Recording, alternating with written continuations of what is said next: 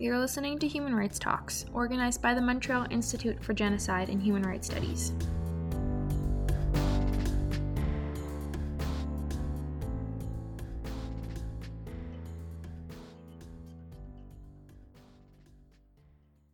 Bonjour, mon nom est Marie Lamenne, je travaille à l'Institut montréalais d'études sur les génocides et l'Université de Concordia. En quelques mots, donc, ce projet fait partie d'une nouvelle initiative sur la désinformation et la COVID-19 qu'on organise à l'Institut. Et aujourd'hui, j'ai le bonheur d'avoir Alexis Delancer qui travaille à Radio-Canada, plus spécifiquement parmi l'équipe des décrypteurs. Bonjour Alexis, merci beaucoup de nous rejoindre aujourd'hui. Merci à vous pour cette belle invitation. Donc, en fait, je voulais d'abord commencer par peut-être que vous expliquiez un petit peu. Pourriez-vous me dire quelle est la mission des décrypteurs depuis la création? Je sais que vous êtes assez singulier en Amérique du Nord. J'ai vu quelques initiatives un peu en France, par exemple. Comment voyez-vous le travail des décrypteurs et votre responsabilité en tant que journaliste?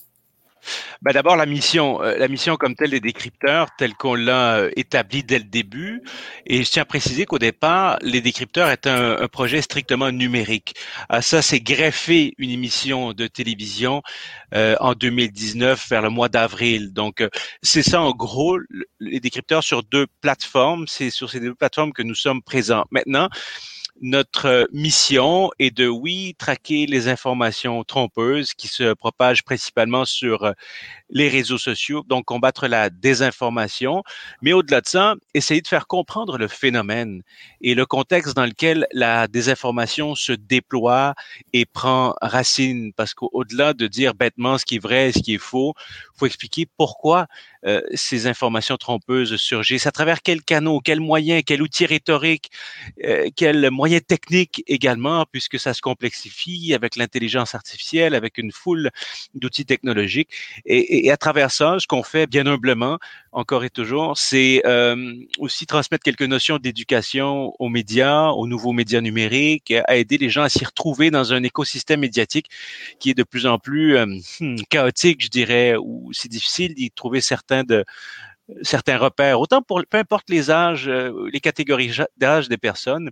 Certaines personnes ont grandi avec un environnement médiatique très simple, radio, télé, et puis journaux, presse écrite, avec des codes assez simples. Mais là, avec l'avènement des réseaux sociaux et Internet, ça fait éclater ce modèle avec toutes sortes de dérapages dont fait partie la désinformation. Alors, vous voyez, les quelques détours que je prends pour expliquer notre mission. Si vous voulez, je peux aborder aussi notre façon de travailler, mais en gros, c'est un peu ça notre mission. Parce que je sais que parfois, je lis des articles justement sur votre site Internet qui sont écrits ou bien qui sont faits en collaboration avec la CBC. Donc, je vais voir si vous travaillez parfois avec des journalistes canadiens ou parfois aussi à l'international. Ponctuellement, ça arrive. Je dirais que dans la plupart des cas, c'est plutôt chez nous et ça reste au sein de l'équipe. Tristement, la CBC, pour une raison que j'ignore, a abandonné son projet d'avoir une unité journalistique ou une cellule consacrée à la lutte à la désinformation. Ils l'ont eu pendant un certain temps, elle n'est plus opérationnelle. À certains niveaux, on a collaboré. Moi-même, par exemple, j'ai aussi... comment je pourrais dire, le travail de nos collègues de la CBC nous a été utile dans certains dossiers. J'ai travaillé beaucoup sur le dossier d'Epoch Times, qui est une publication bien connue, qui, à bien des égards, transmet des informations trompeuses. Et puis, la CBC aussi a travaillé là-dessus. Donc, ponctuellement, on peut, de part et d'autre, s'échanger quelques informations comme ça. Les journalistes, à l'étranger, dans la foulée de la pandémie, on a fait appel à eux à l'émission Les Décrypteurs, dans un mode entrevue. J'ai fait récemment une entrevue avec une journaliste espagnole affiliée au EU Disinfolab, qui est basée à Bruxelles, encore une fois sur le dossier de Epoch Times, mais avec d'autres collègues qui sont partie prenante du IFCN, International Fact-Checking Network, également.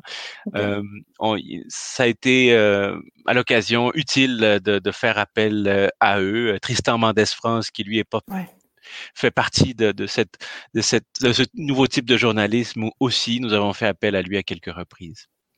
Oui, on a parlé plusieurs fois à Rudi Reichstag aussi en France, qui Exactement. travaille avec lui. Ouais. Mhm. À partir de quel moment vous avez commencé à couvrir un peu la pandémie? Est-ce que c'était avant mars, étant donné qu'on avait Ouais. déjà pas mal d'informations à ce moment-là?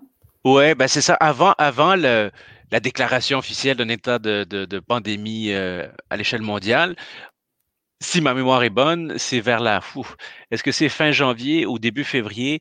Jeff Yates avait remarqué, et c'est comme ça qu'on a eu les premiers signaux que quelque chose se produisait, avait remarqué que les recherches sur la 5G augmentaient en flèche soudainement. Et ça a été le premier élément de désinformation qu'on a, si ma mémoire est bonne, débusqué, lié à la pandémie. En fait, ce qui n'était pas à l'époque une pandémie, ce qui était simplement une épidémie en Chine. Et puis les gens ont fait des liens entre l'exploitation du système 5G, en fait des installations 5G en Chine et en Corée du Sud, en y voyant un lien avec la propagation qui était d'abord cantonnée aux pays asiatiques au tout départ. Là. Mais c'est comme ça, si mon souvenir est bon, qu'on a avant même que l'OMS déclare l'état de pandémie et d'infodémie, qu'on a commencé à travailler sur le sujet. D'ailleurs, à partir de quel moment vous avez remarqué qu'on pouvait parler d'infodémie et que la plupart de la désinformation se concentrait peut-être autour de l'épidémie finalement? Ben, c'est assez tôt, hein, parce qu'assez tôt, je crois qu'il y a tout dans le phénomène actuel qui fait en sorte qu'on se retrouve dans une sorte de tempête parfaite où ça vient fédérer toutes sortes de croyances, anti-vaccins, médecine naturelle, les complots internationaux, antisémitisme, c'est incroyable, tout ce que ça vient, QAnon, tout ce que ça vient regrouper. Et très tôt, bon, si on parle de la 5G, c'est un phénomène de la désinformation basé sur la 5G qui existait déjà, basé sur les vaccins ou les médecines naturelles, tout ça existait, mais ça a permis à tous ces discours de bénéficier de nouvel élan soudainement et très rapidement.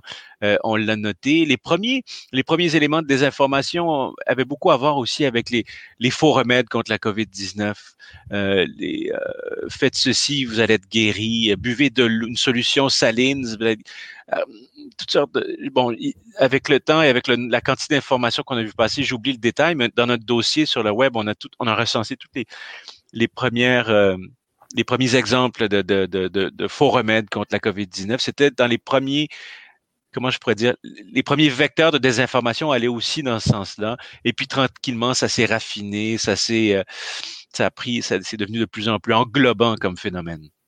Oui, ça, nous, on avait remarqué les premières choses, c'était beaucoup lié à la frontière, par exemple, l'immigration aussi, le complot juif et tout. Et en fait, on était en train de travailler sur un autre projet au moment où on a remarqué ça, en fait, ce qui était assez intéressant. Tout d'un coup, le virus s'était mis dans l'histoire aussi, quoi.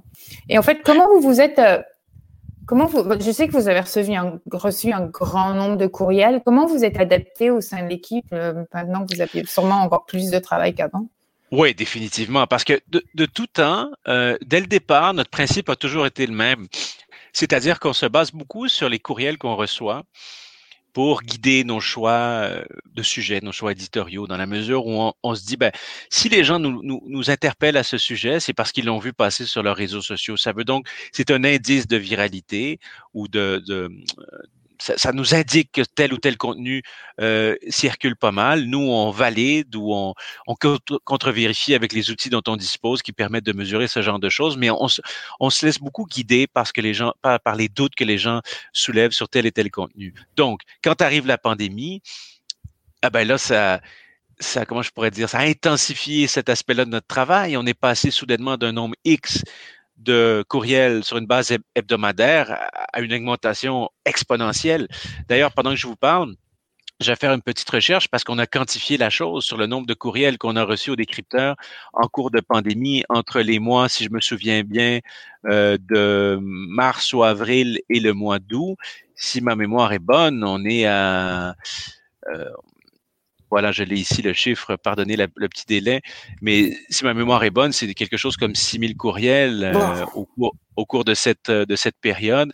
Ce sont des stagiaires qui étaient venus et qui avaient analysé, bon, voilà, Du 1er mars au 31 août, les décrypteurs ont reçu 5230 courriels de la part de 4077 internautes désirant vérifier la validité d'informations circulant sur le web. Et puis, on se dit toujours qu'il y a plein de gens qui partagent ces interrogations et ces doutes, mais qui prennent pas le temps, pour mille et une raisons tout à fait valables, de nous écrire. Alors, pour chaque courriel, il y en a sûrement plusieurs aussi qui iraient dans le même sens. Et puis, évidemment, il n'y a pas que des gens qui nous partagent leurs doutes, il y a des gens qui nous partagent leur colère et leur haine par rapport au travail qu'on fait. Ça aussi, c'est un ingrédient en particulier pendant la pandémie, parce qu'en s'en prenant à certaines croyances, on s'en prend un peu, perçoivent-ils, à leur identité même. Alors, ils réagissent de façon viscérale en fonction de toutes sortes de biais cognitifs, là. Et puis, je sais que dans beaucoup de familles, il y a souvent une personne qui, justement, va croire à ce qu'il lit sur les réseaux sociaux. Est-ce que vous avez des courriels de personnes aussi qui vous demandent comment agir avec ces membres-là de leur famille? Parce que souvent, ils ont l'air un peu désespérés, ils ne savent pas comment approcher la chose. À juste titre, à leur place aussi, je me trouverais dans une situation assez difficile et on n'a pas nécessairement instinctivement une solution toute faite pour faire face à un oncle, une mère, un fils, une fille qui entretient ce genre de croyances. Oui, nous avons reçu beaucoup de courriels à ce sujet-là. C'était une constante à des degrés variables tout au long des mois de la pandémie. À une reprise, on a demandé à une de ces personnes si elle voulait bien nous accorder une entrevue. Cette dame avait accepté. Elle avait exigé, nous lui avons accordé bien sûr l'anonymat puisqu'il s'agissait de sa mère avec qui elle avait perdu contact, si ma mémoire est bonne, en totalité ou en partie, parce qu'elle était dans ce rabbit hole, ce terrier de lapin, et puis elle n'en sortait plus. Et toute sa vision du monde était teintée par ses croyances.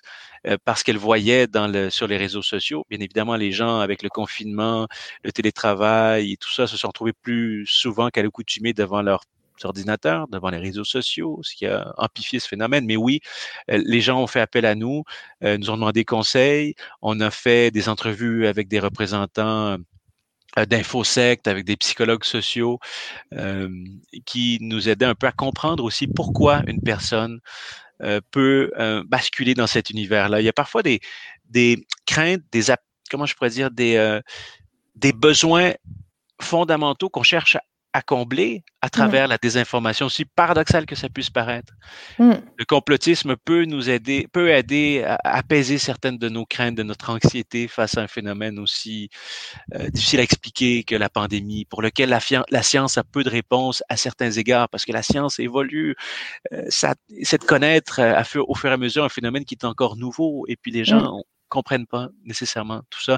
Ce qui nous prouve, hors de tout doute, qu'on a, en tant que société, certaines carences en ce qui concerne la culture scientifique. Je crois que c'est peut-être quelque chose qu'on devra enseigner un peu plus, mettre un peu plus d'emphase là-dessus à l'école, tout comme l'éducation aux médias.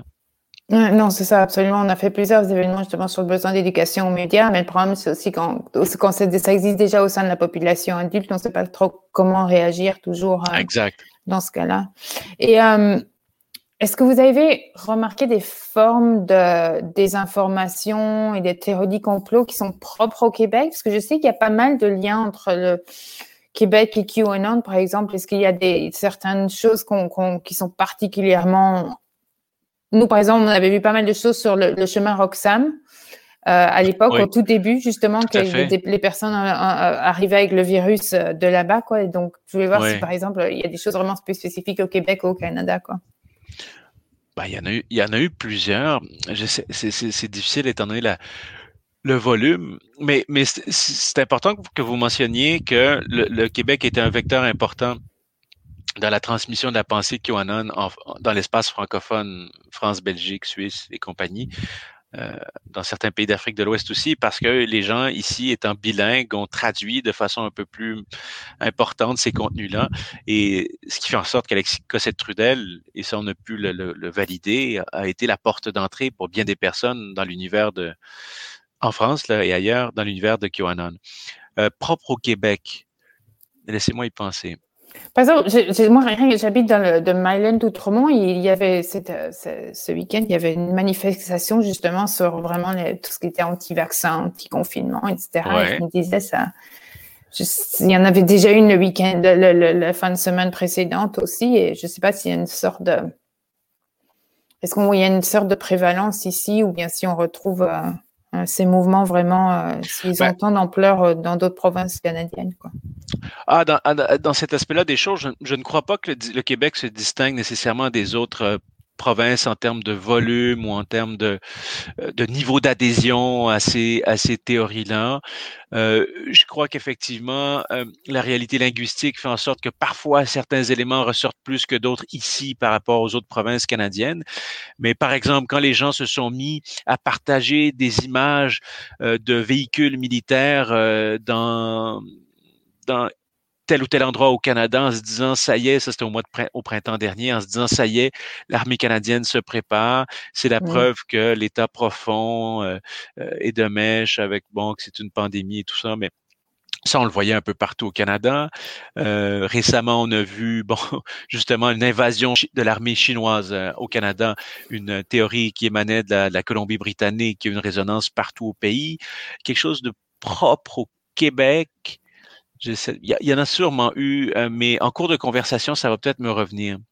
Et je voulais voir aussi, donc, comment est-ce que les groupes extrémistes qui existaient déjà avant ont récupéré finalement la pandémie pour essayer pour propager de la désinformation et possiblement gagner de nouveaux adhérents?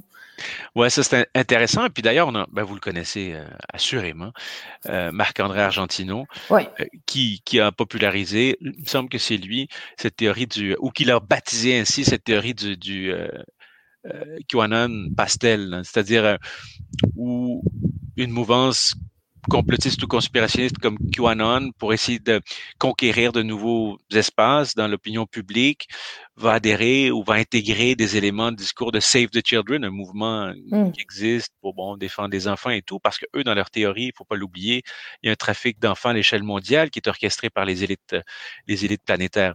Alors, et aussi, ils ont utilisé ce vecteur de la protection des enfants, ou sinon profiter de la pandémie pour infiltrer aussi des groupes de yoga, de personnes qui aiment le yoga, adeptes de médecine naturelle, et puis tranquillement dans ces groupes Facebook, dans ces publications dans certains comptes d'influenceurs ou d'influenceuses, disséminer ces théories de QAnon. Ces influenceuses-là se rendent compte qu'en publiant des contenus affiliés à QAnon, ça dope le niveau de clics ou d'adhésion à leur compte, ils basculent dans ce genre de discours-là parce que c'est à leur avantage. C'est une des facettes parmi tant d'autres, mais effectivement, je crois qu'ils ont su habilement utiliser certains pans de discours un peu plus en apparence bénins pour disséminer leur croyance qui est fondamentalement conspirationniste si on parle de QAnon, entre autres.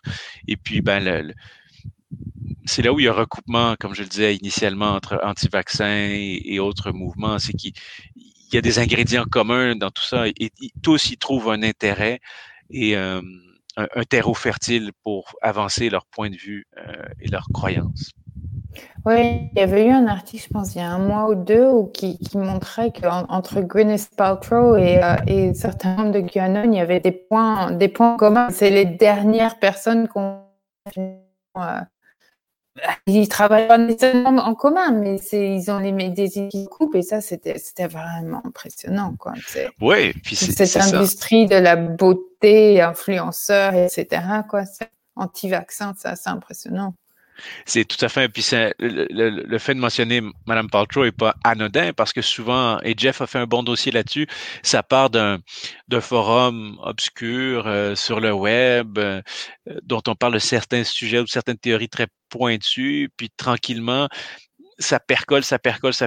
Ah, il y a une célébrité qui se met à évoquer certaines théories et puis une personne connue qui a déjà un bassin de gens qui la suivent, et puis cette personne connue, cette célébrité devient un vecteur de désinformation. Ça, on a vu ça beaucoup. Ici au Québec, d'ailleurs, on en a quelques exemples notoires là, de Lucie Laurier, David Lahaye, mais en France aussi.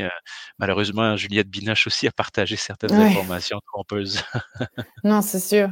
Et en termes de présentement, on en est en termes du vaccin et des théories du complot. Qu'est-ce que vous avez vu de plus peut-être pas farfelu, mais qui est particulièrement difficile à contrer, surtout maintenant avec tout ce qu'on a eu comme débat autour de l'AstraZeneca et ça en Europe, quoi. Même moi, j'ai dû parler à ma grand-mère et lui dire non, ça va, tu peux l'avoir, quoi. Oui, bien sûr. Sur AstraZeneca, on a consacré une partie de l'émission la semaine dernière là-dessus. Ce qu'il y a de plus farfelu à ce sujet, j'essaie de voir.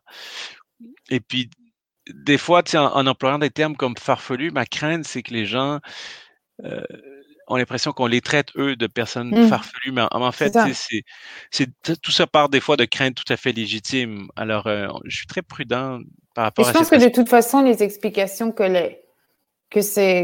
ces théories amènent, il y a toujours un peu qui est ancré dans la réalité aussi, parce qu'il y a une forme, ils essayent de trouver des réponses finalement à des questions légitimes. Exactement. Quoi. Et puis là, on est face à une situation vraiment unique dans l'histoire, c'est-à-dire que jamais on a développé à un rythme aussi accéléré autant de vaccins, et puis tout s'est fait selon les règles de l'art, mais de façon très rapide, et les gens, en voyant ça, ont certaines craintes. Et ça vient magnifier, amplifier les craintes d'effets secondaires, comme on l'a vu avec les cas de thrombose et AstraZeneca. Mais oui, il y avait j'essaie de m'en souvenir, toutes sortes de théories sur le fait que le Canada, contrairement à certains pays européens, n'a pas suspendu momentanément l'administration de ces vaccins-là, que ça faisait partie d'un plan obscur dont les détails m'échappent là, sur ça. Je suis désolé, j'ai comme un trou de mémoire par rapport à cet aspect-là précis des choses. Mais c'est sûr que la vaccination, il y a un point qu'on a amené récemment, puis je crois que c'est important, c'est qu'il faut faire attention aussi médiatiquement à comment on couvre ce genre de situation. AstraZeneca, si on prend cet exemple, il y a eu un tel battage médiatique sur cette question. L'intensité et l'ampleur de la couverture médiatique en soi peut contribuer à une méfiance qui n'est pas basée scientifiquement et factuellement sur des craintes fondées. Alors, il faut voir aussi un peu dans tout ça, je pense que les médias, on a vu aussi en cours de pandémie qu'en tant que journaliste généraliste, on n'est pas toujours bien outillé pour analyser et communiquer certaines informations à caractère scientifique. Je pense qu'il y a un apprentissage aussi dans la communauté journalistique sur le traitement des nouvelles liées à la science. Et puis bon, s'il y a du bon à tirer de tout ça, c'est qu'on sera mieux outillé en tant que journaliste. Je pense que les grandes publications vont avoir maintenant peut-être des journalistes scientifiques en permanence, quoi, parce que je pense qu'il y a eu beaucoup d'intérêt pour la chose aussi parmi les lecteurs, quoi. Jamais on a autant parlé de science et de processus scientifiques, et les gens ont appris c'est quoi la différence entre une pré-publication et une publication validée par les pairs et ce genre de choses. Ce genre de notion circulait moins avant. Et là, ça se fait. Ouais. Oui, d'ailleurs, peut-être une dernière question. Est-ce que vous pensez que la pandémie a justement changé notre relation par rapport aux médias, que ce soit au Québec, au Canada ou ailleurs? Est-ce qu'on a plus confiance ou j'ai l'impression que c'est dur à dire. C'est difficile à dire, on va avoir besoin d'un peu de recul, mais on constate ça, je pense qu'on est à même de le constater. Mes collègues qui travaillent sur le terrain et l'ont fait en cours de pandémie ont pu le constater. Jamais les journalistes se sont autant fait haranguer. Samedi dernier, j'avais une de mes collègues qui travaillait sur la manifestation contre les mesures sanitaires à Montréal, qui s'est fait cracher au visage. On voyait rarement autant d'événements comme ça, ponctuels, où on prenait à partie les journalistes. Et on a vu une partie des personnes qui ont adhéré aux théories complotistes et conspirationnistes. Ça va de pair avec une perte de confiance envers les institutions politiques et aussi envers les médias en général. Il y a un effritement de la confiance envers les médias qui est, je crois, tout à fait réel en ce moment. Ça va être difficile de rétablir ce lien de confiance auprès de certaines personnes. Nous, aux décrypteurs, on n'a pas la prétention de convertir, entre guillemets, ou de convaincre, entre guillemets, les personnes les plus acquises à ce genre de cause-là. Nous, on cherche plutôt à avoir un impact auprès des personnes qui se posent des questions ou qui entretiennent un doute raisonnable face à certains pans de la réalité, qui ont une ambivalence face à certains phénomènes et qui sont pas encore dans la complosphère de façon pleine et entière. Et voilà. En même temps, si vous avez eu un grand nombre de questions, c'est que quand même, ils allaient chercher les réponses auprès de journalistes aussi, quoi. Aussi, exactement. Donc, oui, il y a peut-être aussi, pour un pan de la population, ils prennent conscience qu'il y a ce type de journalisme qui s'instaure en ce moment un peu partout dans le monde, qui, déjà avant la pandémie, ça commençait à se voir de plus en plus. Le IFCN en est une preuve qui précède la pandémie. Donc, je crois que journalistiquement, comme vous le disiez au tout départ, les décrypteurs, on est les seuls qui nous consacrons de façon entière au phénomène de la désinformation dans notre espace médiatique. J'espère que cette situation va changer et qu'on sera plus nombreux à le faire pour le bien de l'intérêt public et pour qu'on puisse, en tant que citoyen, faire les choix les plus éclairés possibles. En tout cas, merci beaucoup, Alexis de Lancer, de nous avoir parlé de tout ça aujourd'hui. C'était absolument fascinant. Merci. Merci à vous encore une fois pour cette invitation et bonne suite des choses.